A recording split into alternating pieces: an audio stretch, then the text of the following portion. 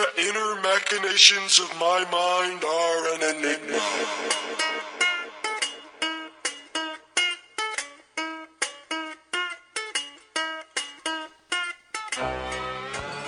Welcome everybody to the Evan Podseca, the official Podseca of EvanPodseca.com. Ipso facto, the only Podseca of EvanPodseca.com. Here's today's show for January 16th, 2019. We're talking about the new Spider-Man trailer. Saw the trailer, I think, yesterday morning for Spider-Man Far From Home. I don't even remember what it's called. That's what a great journalist I am. It's called Spider-Man Far From Home. So I nailed it on the first try. I need to learn to be more confident in myself. Can you imagine how many things would be going better in my life if I just was confident and nailed things on the first try like that? If I just came out on the Podseca and was like, Spider-Man Far From Home, it's a movie about blah, blah, blah, you'd be listening like, this is a very astute man. This is a very good internet journalist. In a world full of fake news, I'm glad the Podseca is something I can listen to and trust. You shouldn't trust this. I've got a lot of strange opinions, a lot of curmudgeon-y views on things like the lines at Dunkin' Donuts and people's knees. Very specific thoughts on a lot of weird shit that nobody has views on but me. So I'm not a trusted news source by any means, but I will get into this. Spider-Man Far From Home trailer came out, and as I'm watching it, first of all, I don't even know how you're supposed to, because I wrote a blog about this earlier, and I said in the blog, I don't even know how you're supposed to spell Spider-Man. Is it Spider-Man? Or is it Spider and then capital M on man, like one word, but the M is capitalized? Is it Spider and then a space and then man? Because realistically, I think, and don't quote me, if I were to see like an internal memo from Marvel, I think it's just Spider-Man, Spiderman, no hyphen, no space, just lowercase man. I hope I'm incorrect, because that just sounds like it should just be a last name like Spiderman. Like, hi, I'm Peter Spiderman. I'm your court-appointed attorney.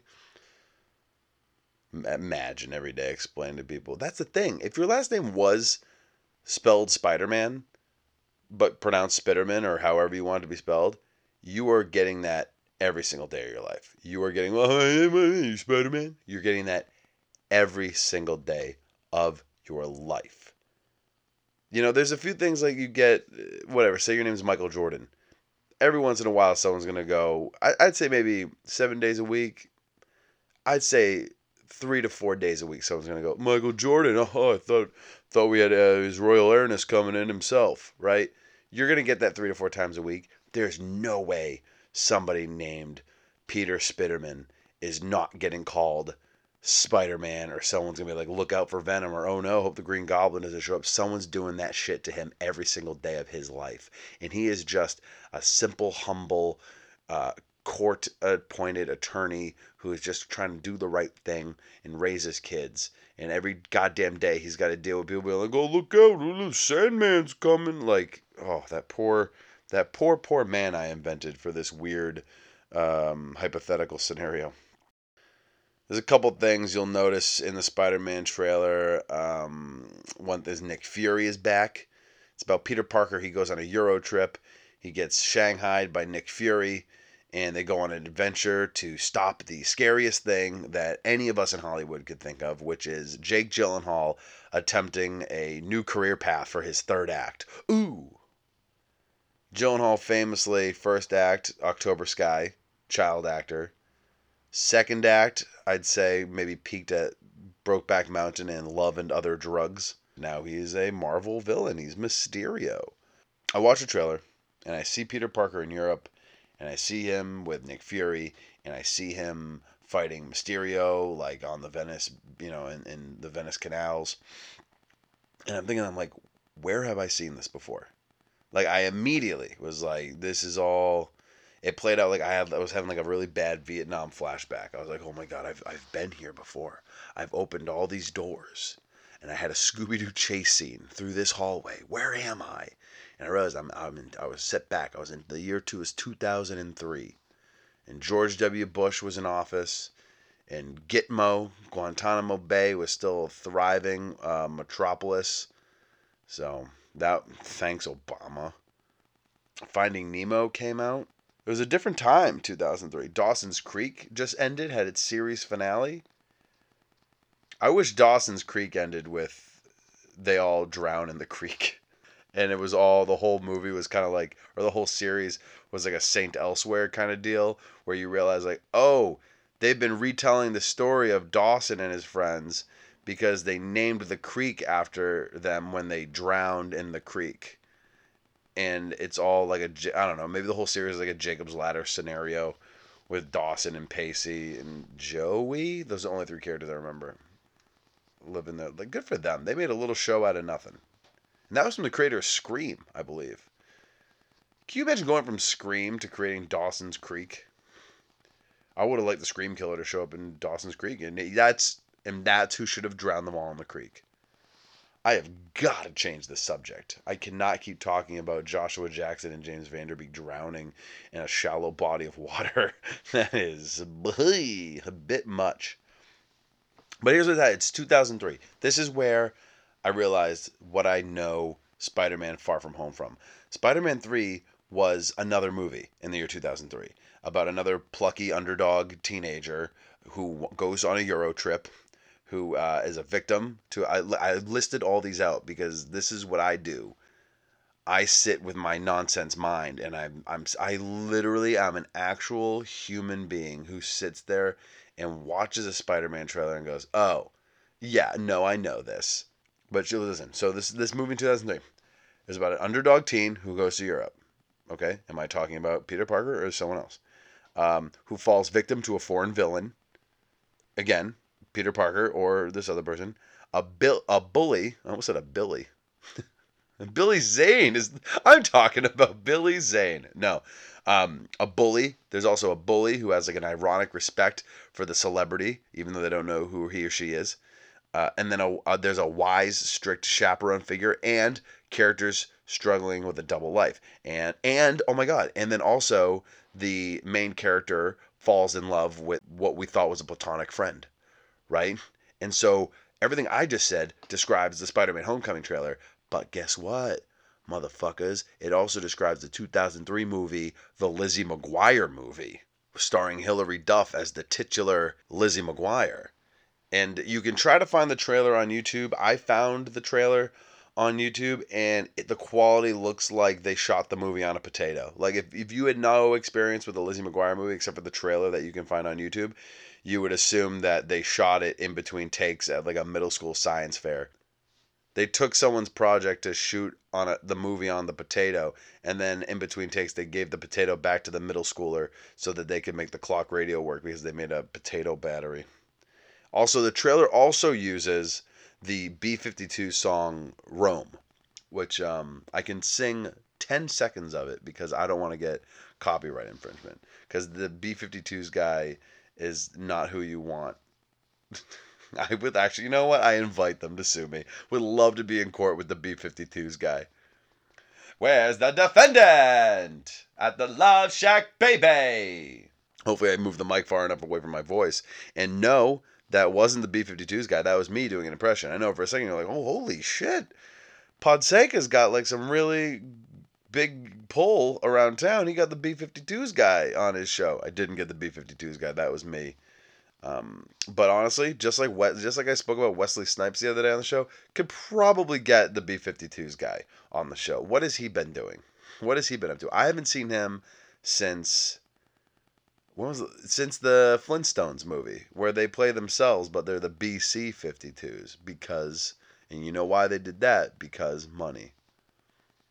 I have a theory that Steven Spielberg only made Jurassic Park to prove to Universal Studios that he can handle working with dinosaurs so that the next year they would let him make Flintstones.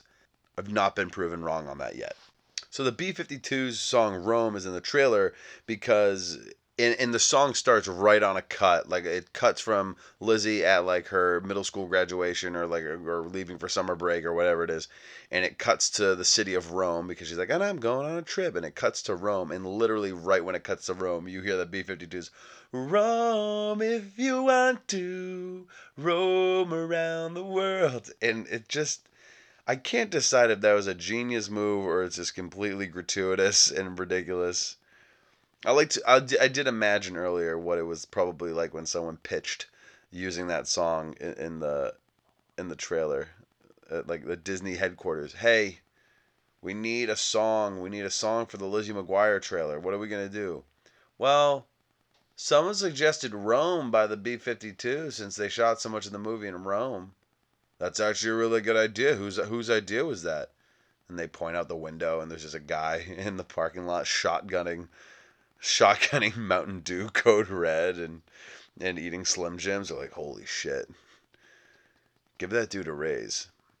Because he's driving a '04 Chevy Cavalier. He's making big decisions for this company, and he's driving an '04 Chevy Cavalier. But there's similarities between Lizzie McGuire and Spider-Man Far From Home that they're just too strong to ignore. Besides the obvious one of both are Disney characters.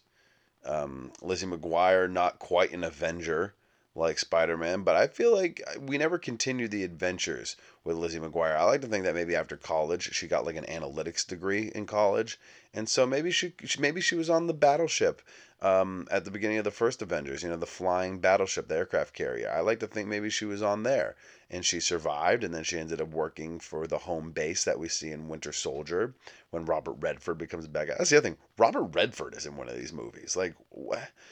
I would love to see what the Brinks truck of money they backed up to his house looks like, that they got Robert Redford to be in a comic book movie.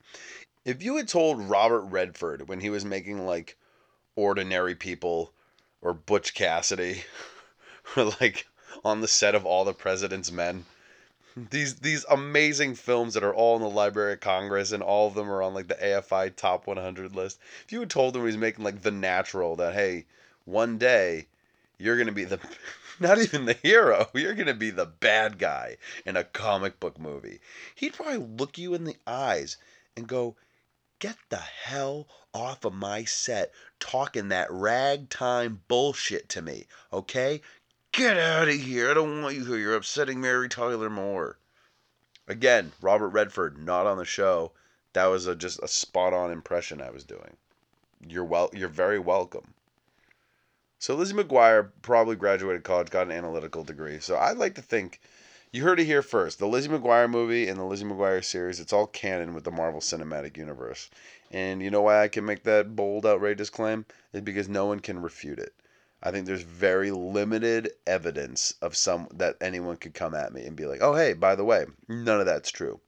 Until the day comes that I get a chirp on Twitter from somebody, from Hilary Duff herself, or maybe Lalaine, who played Miranda on Lizzie McGuire. Until I get a chirp that's like, hey, BT Dubs, none of that happened, you can take that as a fact. You can take that to the bank.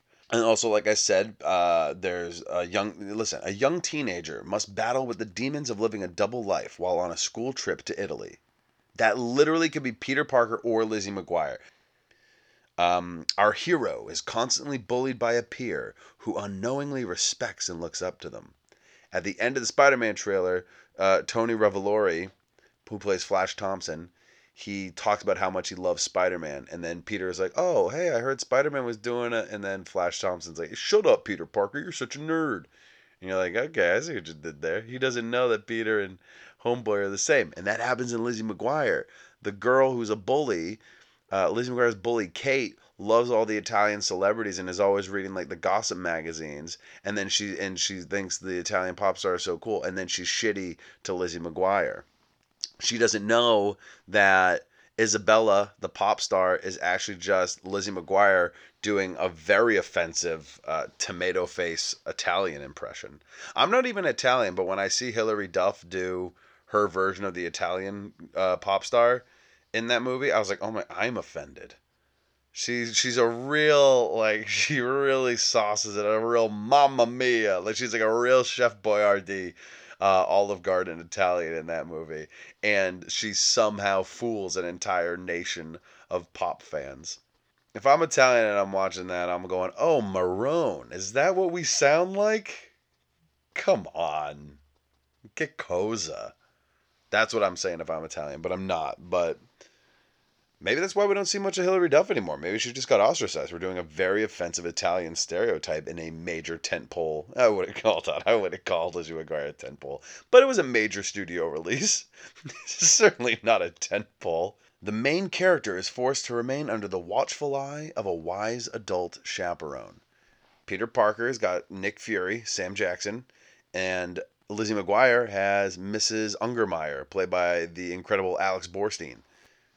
And who would I be more afraid of? Alex Borstein or Sam Jackson? You want your gut to be like, Sam Jackson. He's a one-eyed military like general. He's a scary, he's an intimidating man. He's a man of action. But Alex Borstein as Miss Ungermeyer is just a real take no shit boss lady. Like, maybe just keep me out of the scenario, the hypothetical, and let's just put Sam Jackson, Alex Borstein as Fury and Ungermeyer in a room, and let's see who comes out on top. A handsome, well-dressed foreigner turns out to be evil. Spoiler alert for 2003's Lizzie McGuire movie. The Italian pop star who sees Lizzie McGuire plucks her from obscurity and says, "Hey, you look just like my musical partner who bailed on me, and we have a big gig, and I'm gonna look like an idiot if I don't have my co-star. I need you." It turns out he's actually a bad guy. He knows Lizzie can't sing. He knows she's a stupid American. So he thinks, oh, I'm going to make her look like a fool. It's going to make Isabella, the real pop star, look like a fool. And then I'm going to walk away from this smelling like roses. Here's the thing with that plan, with your evil plan, dude. It's like, say it went, because here's what happens in the movie. Lizzie McGuire and the real female Italian pop star, Isabella, they figure out Paolo's plan. They team up and they make him super embarrassed on live international television, right? Because they thwarted him. But what I want to know is if the plan went according to his brain piece, if it went according to the way he wanted it to go, that means that Lizzie McGuire goes on international TV. She totally bombs. She looks stupid. For maybe the first, I'll give them 12 hours. It looks like the Italian pop star totally blew it. But after 12 hours, I mean, the real Isabella is going to get on like the Italian version of CNN and be like, oh, hey, real quick, I was in Mykonos this whole time. And then I was in Ibiza. I wasn't in Rome. That's a girl who looks like me. Like, his plan, like, there was no escape route for his plan. He would get his revenge for 12 hours before the internet and all the publicists and record label people would be like, oh holy shit. So hey man, if anything, they probably actually shouldn't have thwarted his plot, because letting his plot go as planned and then just letting nature take its course would actually ruin his career more, I think, because then people would be like, "Oh my God, you're a sociopath, Paolo. What is going on here?" I think they said Paolo was the one who couldn't sing. I don't remember the movie, but I think Paolo lip synced, but Isabella was great, and he was trying to make it look like the opposite. Italian teenage drama. I'm telling you, I get a little too deep into it sometimes. So that was just the Lizzie McGuire thing. So the evil foreign villain for Peter Parker is he goes on his European sightseeing, but all of a sudden it's cut short when a bedazzled and bearded Jake Gyllenhaal appears out of like a storm cloud and starts wreaking havoc on. He's making smoke monsters, he's making water monsters. I haven't seen Spider-Man Far From Home, so I don't know if then Jake Gyllenhaal tries to thwart Peter Parker's singing career. But one can only assume that if all the similarities have been this close, it's got to be close, right? Finally, the main character falls in love or expresses romantic feelings towards what was otherwise a platonic friend. We get glimpses in the Spider-Man Far From Home trailer of Zendaya from Zendaya's Michi fame talking to Peter Parker, and he says she looks really pretty, and then she says something brilliant. She goes, "Oh, so now I have value? Like now you're gonna want to talk to me?" He's like, "Oh no, I didn't mean that." She's like, "No, I'm kidding."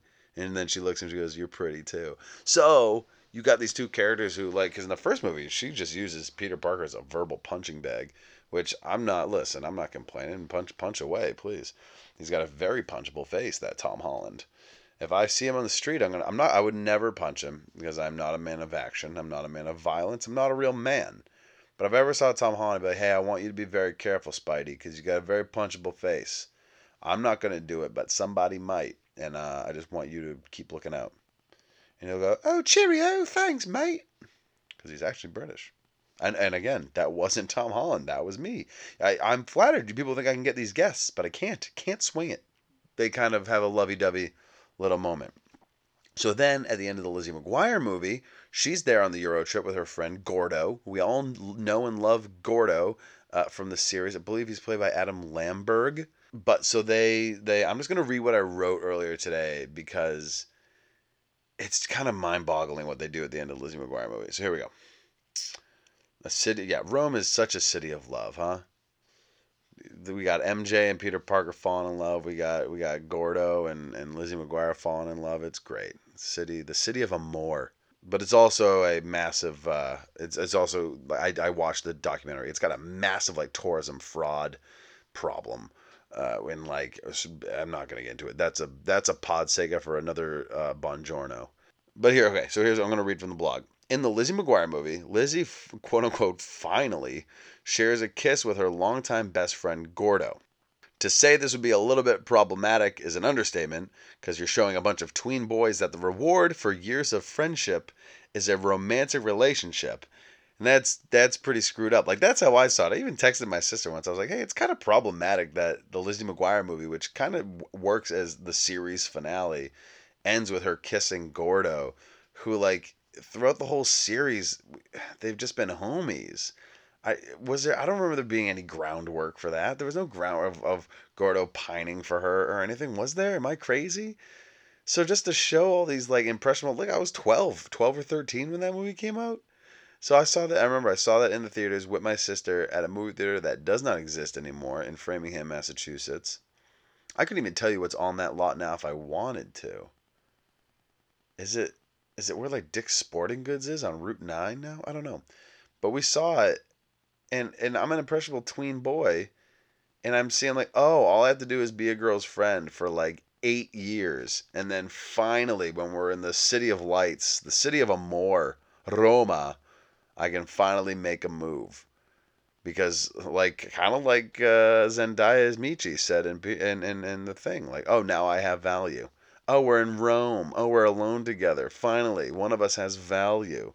So I think that's crazy. The point, though, being is that there's another similarity of the fact that our main character kind of falls in love with someone that we only ever saw as a platonic friend before. So, look, let's wrap this up. I'm not saying that the writers of Spider-Man Far From Home stormed, I'm not going to say they forgot that they had a draft due, so they just stormed the Disney archives and were I don't know, the Lizzie McGuire. What? Where does it take place? Rome? I mean, that could be cool. We would get to go to Rome for a couple months. Oh, yeah, okay. And then they kind of replace all. Every time it said Lizzie, they just changed it to Peter. And every time it said Isabella, they just changed it to Spider-Man. And anytime they wrote awkward chat in an Italian Duomo, they changed it to super awkward kiss on hotel roof, because that's where I believe there was an awkward fireworks show to show you that Gordo ejaculated in his pants. It was a metaphor. It was very artistic. It was a director's choice. Jim Falls, an auteur. All right, that's enough of that. Listen, if you want to go see Spider-Man Far From Home, please don't let me stop you. I'm just saying we've all probably already seen it when it came out in 2003 and was called the Lizzie McGuire movie. If you like the show, rate and subscribe and leave a comment and do all of that on iTunes, Spotify, Stitcher, wherever you're listening to this. SoundCloud. I don't think I'm on SoundCloud. I shouldn't have said that. Anyways, you can find me at Twitter and Instagram at the Evan Fonseca, and you can also find all the blogs, all the pods, all possible upcoming show dates, live shows, at evanfonseca.com. That's the Podseca for January 16th, 2019. I hope everybody had a good time listening, and I hope cliffhanger. I'm just gonna leave it like that. And I hope